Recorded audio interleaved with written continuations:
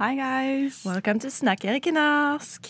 My name is Elise. My name is Mac and we are two-timing. Yes, double the productivity. Exactly. Today we're doing a recording and we're also doing an Instagram live. So welcome to the live. Welcome to the live. I kind of decided last minute to do a live because it's been a long time, and also because it's some important subject today, and I feel like we have to have them on our website to follow the continuity of topics. Yeah, for sure. Okay, so what are we talking about first? This is kind of an anecdotal topic for my part, but I was seeing this drunk guy on the bus a couple of weeks ago. And, you know, sometimes you see these people on the bus on the Saturday night on their way home. And this guy he didn't have a jacket on, just a t-shirt. And it's freaking cold these days. Yeah, it's pretty cold now. He kept losing his phone on the ground. And you could just see he was way out of it. And he was alone. There were people around us that talked about him, tried to ask him, are you okay? Where are you actually going? It turns out it was on a totally different bus. He was supposed to go south to, I don't know. Sounds like you the other night where you were I took the bus the wrong way. We're you're nearing the end stop of this totally different line. So he did not know where he was or where he was going, and he couldn't speak or anything. So this just got me thinking about how when we girls go out to party, we often make sure that everyone gets home all right, because we know the dangers of what might happen if you go home alone super drunk, especially in that state. You wouldn't send anyone alone on a bus. Now, I don't know this guy's history. Maybe he was just out in the city alone. I don't know what happened. But I got to thinking, are guys as good at taking care of each other as we are? Do they actually gauge the dangers of sending your bro home super drunk? This is something a guy on the bus also talked about. This guy's gonna get robbed or beat up. That's nobody was looking out for him. So I don't know. I don't know. We need the guys to tell us that. I'm not sure. Maybe they're less scared. Yeah, for each other. Yeah, they don't realize the dangers, or they don't want to I don't know. Is it a masculinity thing as well to not take care of everyone, such as a woman would, or are they not just taught this kind of caring? We girls are usually taught how to care for our families from a young age. Well, the men are supposed to kind of provide. Yeah, but then maybe it's just a matter of them not being used to ask each other that, because we are used to this. Yeah. But I've never heard a guy say, "Hey, text me when you're home." Yeah, exactly. Would you say to your bro, "Hey, bro, can you send me a message when you get home safely?" I don't think I've ever heard that. No, I don't think so. But I think they should, because there are dangers, Okay. Yeah, I don't know. I just got this topic into my head because of this. And I told Kelvin about it today, too, my boyfriend. And he said, well, actually, he told me the story about this other guy that fell asleep outside of his school on a party. And then he was raped. Oh, seriously? Yeah, in this drunken state, sleep. And then people were laughing about it. What do you mean they were laughing about it afterwards? Oh no, or they saw were it, when they saw him sleeping outside. Okay. They were oh look, this guy's drunk, and then they just left. And then Does he know who raped him? I have no idea. Did he wake up when it happened? I don't know. It seemed I have so many questions now. I think it's just one of those campus rumors that but it happened probably. And urban legends. No details. Don't fall asleep or you get raped. Yeah, but I mean leaving your friend sleeping outside. Yeah. I mean, I've heard it a lot when I was in Sweden and with my ex, and he told me stories where he would get home completely wasted and pass out on the side of the road in the middle of the snow. It's a miracle some people are still alive. Yeah. So that's, one thing too, the danger of nature. Yeah.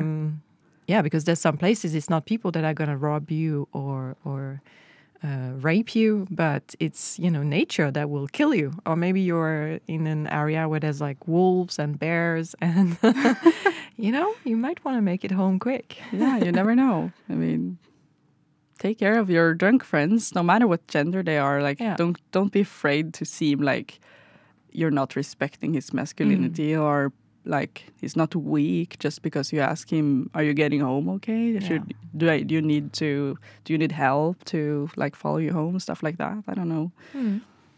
I agree. It's weird. I think we should just be aware of it. Yeah.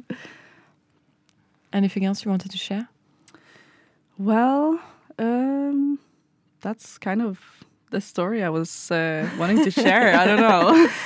Drunk bros. Drunk bros. Drunk bros. Okay, drunk bros. Awareness, guys. You need to be careful. Yeah. But I think then it just comes to common sense, right? Like in France, we have this thing. If somebody is in danger or somebody is injured, you have to help them. You have to check on them and you have to do something. Just because if they die and you have been on the scene, you are technically liable. Yeah.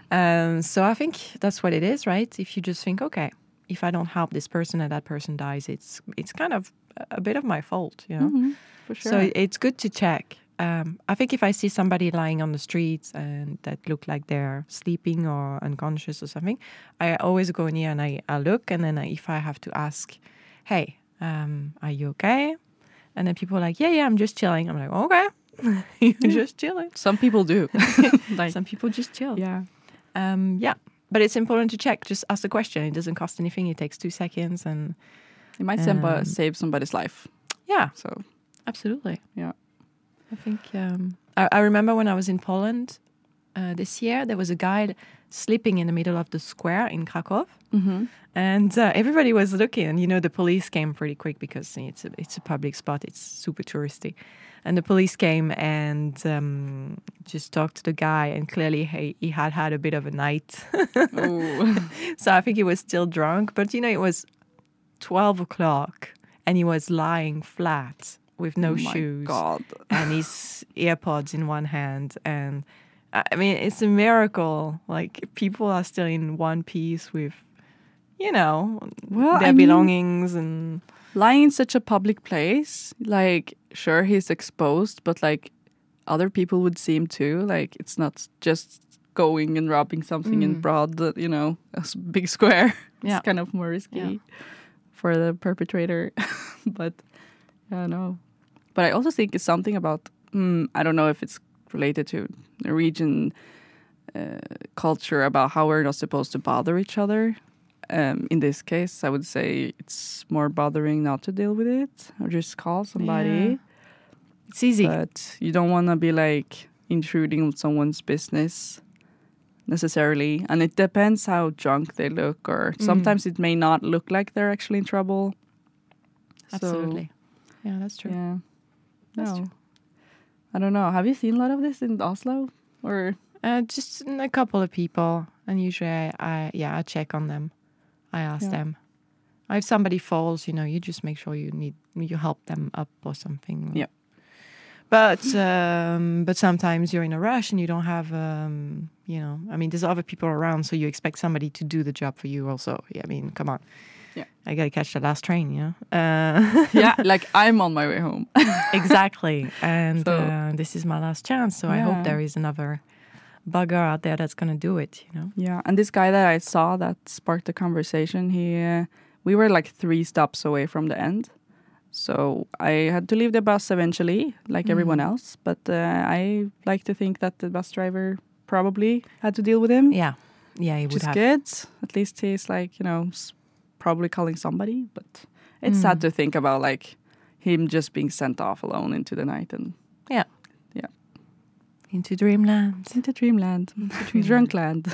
Yes. Well, so that's my topic for today. Okay, so we move on to my topic. Mm-hmm. So mind you, it is Sunday today, and it's a big day. But this also is going to be released on the radio on the next week, Wednesday or the Sunday.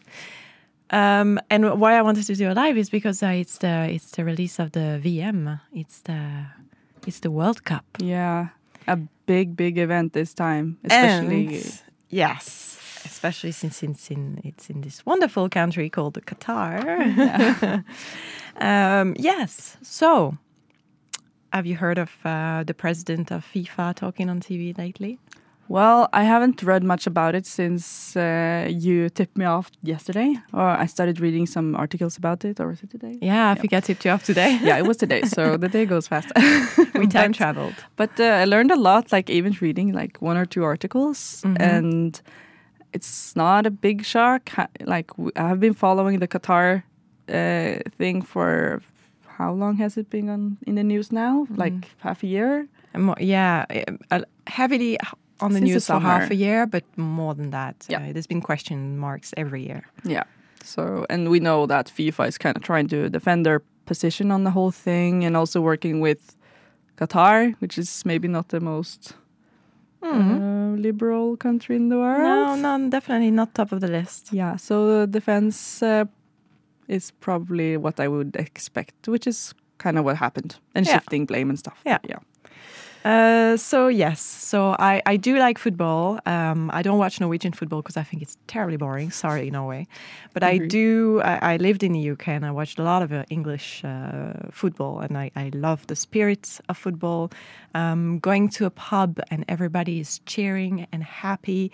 It's a community. It's really ritualistic. People coming together, grabbing a pint, cheering, getting off their seats, shouting at the screen. Emotional. It's emotional. Yeah. It's intense, and you really, when you don't know anything about football, you really quickly get into it, and you get passionate about it, and it's beautiful. Yeah. And football is fantastic, especially in England. There's so many football pitch everywhere. It's an opportunity to get your children to do a physical activity. It's an opportunity to get yourself out of difficult situation, neighborhoods, poverty. So it's something that's been used to promote more equality, to promote less racism, to give more chances to people, right? That's how I see it. And so we have Giovanni Infantino, this Italian guy that lives in Switzerland, actually, or that was based in Switzerland. So he's been 16 years with the UEFA before he reached the top as a president. He's 52 years old. He's paid $1.8 million a year. Yeah. I think that's enough. His wife is from Lebanon, and he's currently living in Doha for the World Cup, right? So he's made this very interesting speech on TV a few days ago, and I was very lucky to be awake and to watch it live as it started, and I was shocked. Wow, you caught the whole thing. I caught the whole thing. Because it was 1 hour, right? It was 57 minutes of mesmerizing words. Yes. So, because of Qatar not being so liberal and being very criticized, and Qatar coming forward to press conference and trying to defend themselves, and I think people were like, come on, we're not buying this. FIFA, I think, has been taking a step back for a while, not trying to mingle too much, letting Qatar make their own words and explain themselves. But now, the game is today, and FIFA had to say something. They had to make a press conference. They've been pressed to make a statement at least, because all of this kind of is in their hands. Yes.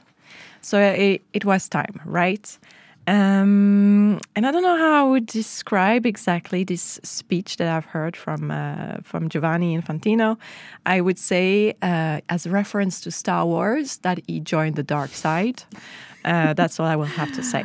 Yeah. But so in this speech, he's accused the critics of Qatar's human rights of hypocrisy and racism. He accused the people who critiques Qatar of hypocrisy and racism. I repeat. Yes. So I took some of the words that he said, and then we're just going to discuss a little bit. Oh, it's so much gold. It's so much gold. It's So so I good. will not exactly start by the beginning, but I think he said this thing. We have been told many, many lessons from some Europeans, from the Western world. I think for what we Europeans have been doing the last 3,000 years, we should be apologizing for the next 3,000 years before starting to give moral lessons to people. 3,000 years. Yeah. That's I read one of the articles I read in the Guardian commented on exactly this, and we were like, if he meant 300 years, we would understand it. Yeah. But 3,000 years, He really is went kind back. Of, I think it's a little too far back. I believe he has a lot of guilt. Yeah. But come on, yes, all countries, all lands, all cities have committed terrible things. And we talked about it so much on Snack and Ask the past few weeks. We talked so much about women's rights and slavery and sex workers and everything that's happening. But, you know, we did those things and we are moving forward and we are changing regulations and we are apologizing for most places and we are trying to find solutions. When I'm looking at Qatar and the Emirates and those, you know, that part of the world, what we're seeing lately is that they are going back and they're holding on to their... They're literally breaking human rights. To the core of their thought. Yeah, we can't not comment on it, even though, like, we've done stuff in the past. If we were having the attitude of, oh, no, I mean, we have done some bad stuff, so we shouldn't comment on it, like, they would just keep going. We have to do something. Absolutely. Okay, so I'll move on from this quote and I'll go to the introductory quote. Listen up. Today, I have very strong feelings. Today, I feel Qatari. Today, I feel Arab. Today, I feel African. Today, I feel gay. Today, I feel disabled. Today, I feel like a migrant worker. I feel like them because I know what it feels like to be discriminated, to be bullied as a foreigner in a country. At school, I was bullied because I had red hair and freckles. I was bullied, plus I was Italian. So imagine, I didn't speak good German. What do you do then? You lock yourself down in your room, you cry, and then you try to make some friends. You try to engage. You don't start accusing or fighting. You start engaging. This is what we should be doing. Where to begin? Like, first of all, saying stuff like I feel gay is such meme content that, like, the internet is blowing up over, like, just this part of his speech. But Qatar has a death sentence for being gay. You can't try to speak up for it and then use that as an argument, because that's kind of falls flat in my opinion. I think to say that you feel Qatari, you feel all of those things that he mentions is wrong to say that. Yeah. It's impersonating. How can you know what it feels like to be African? I'm sorry, we had so many topics about, you know, Africa and slavery in this show. Like, I would never in a million year say, yeah, I feel you, I know what you've been going through. No, you do not. To say you feel gay, Jesus Christ, for the community, I am so sorry. Like, oh my God. This is not okay. This is not allowed. There is no way that this man knows what it feels like, the struggle of the individual that is from wherever and with whatever origin and sexual orientation. You cannot say something like this. And clearly he doesn't, because comparing all that to having red hair, it's so, he's like contradicting himself. It's so clear. He hasn't been discriminated. He was bullied because he had red hair and because for years we said red hair have no soul and stink and it's uncommon and whatever, you know. And what does he say? Go to your room and cry and then start making friends? I'm sorry, this is not how you feel when you've been bullied. That's the last thing you want to do. This is kind of not the response when your human rights are like broken. Yeah, absolutely. You know? So I took this segment and I was thinking, he talks about himself, right? He says, he compares that he is being bullied. And he refers to us by talking about himself, he's saying that we are being bullied by Qatar, right? In this speech, basically. And so for us in this instance, with Qatar, we are not being bullied by Qatar. We are actually speaking up for those who do not have a voice. And I need to remind people, because there is no support system in the country of Qatar. And I know I can hear the voices of Qatar saying, but we have made some changes. So, yes. First of all, those changes that have been happening in the past, they've been forcefully happening because of the World Cup. Thank God there's the World Cup there. But what do we know about those changes still being in place after the World Cup is over, when we see everything that's happening in Iran right now and everybody is going backward, right?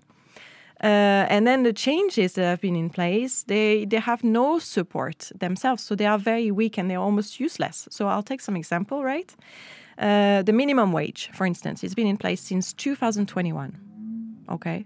There was no minimum wage before. So that's only a year ago, people. Okay? Precisely. And I looked back at the country in 2016 with a population of 2.2 million.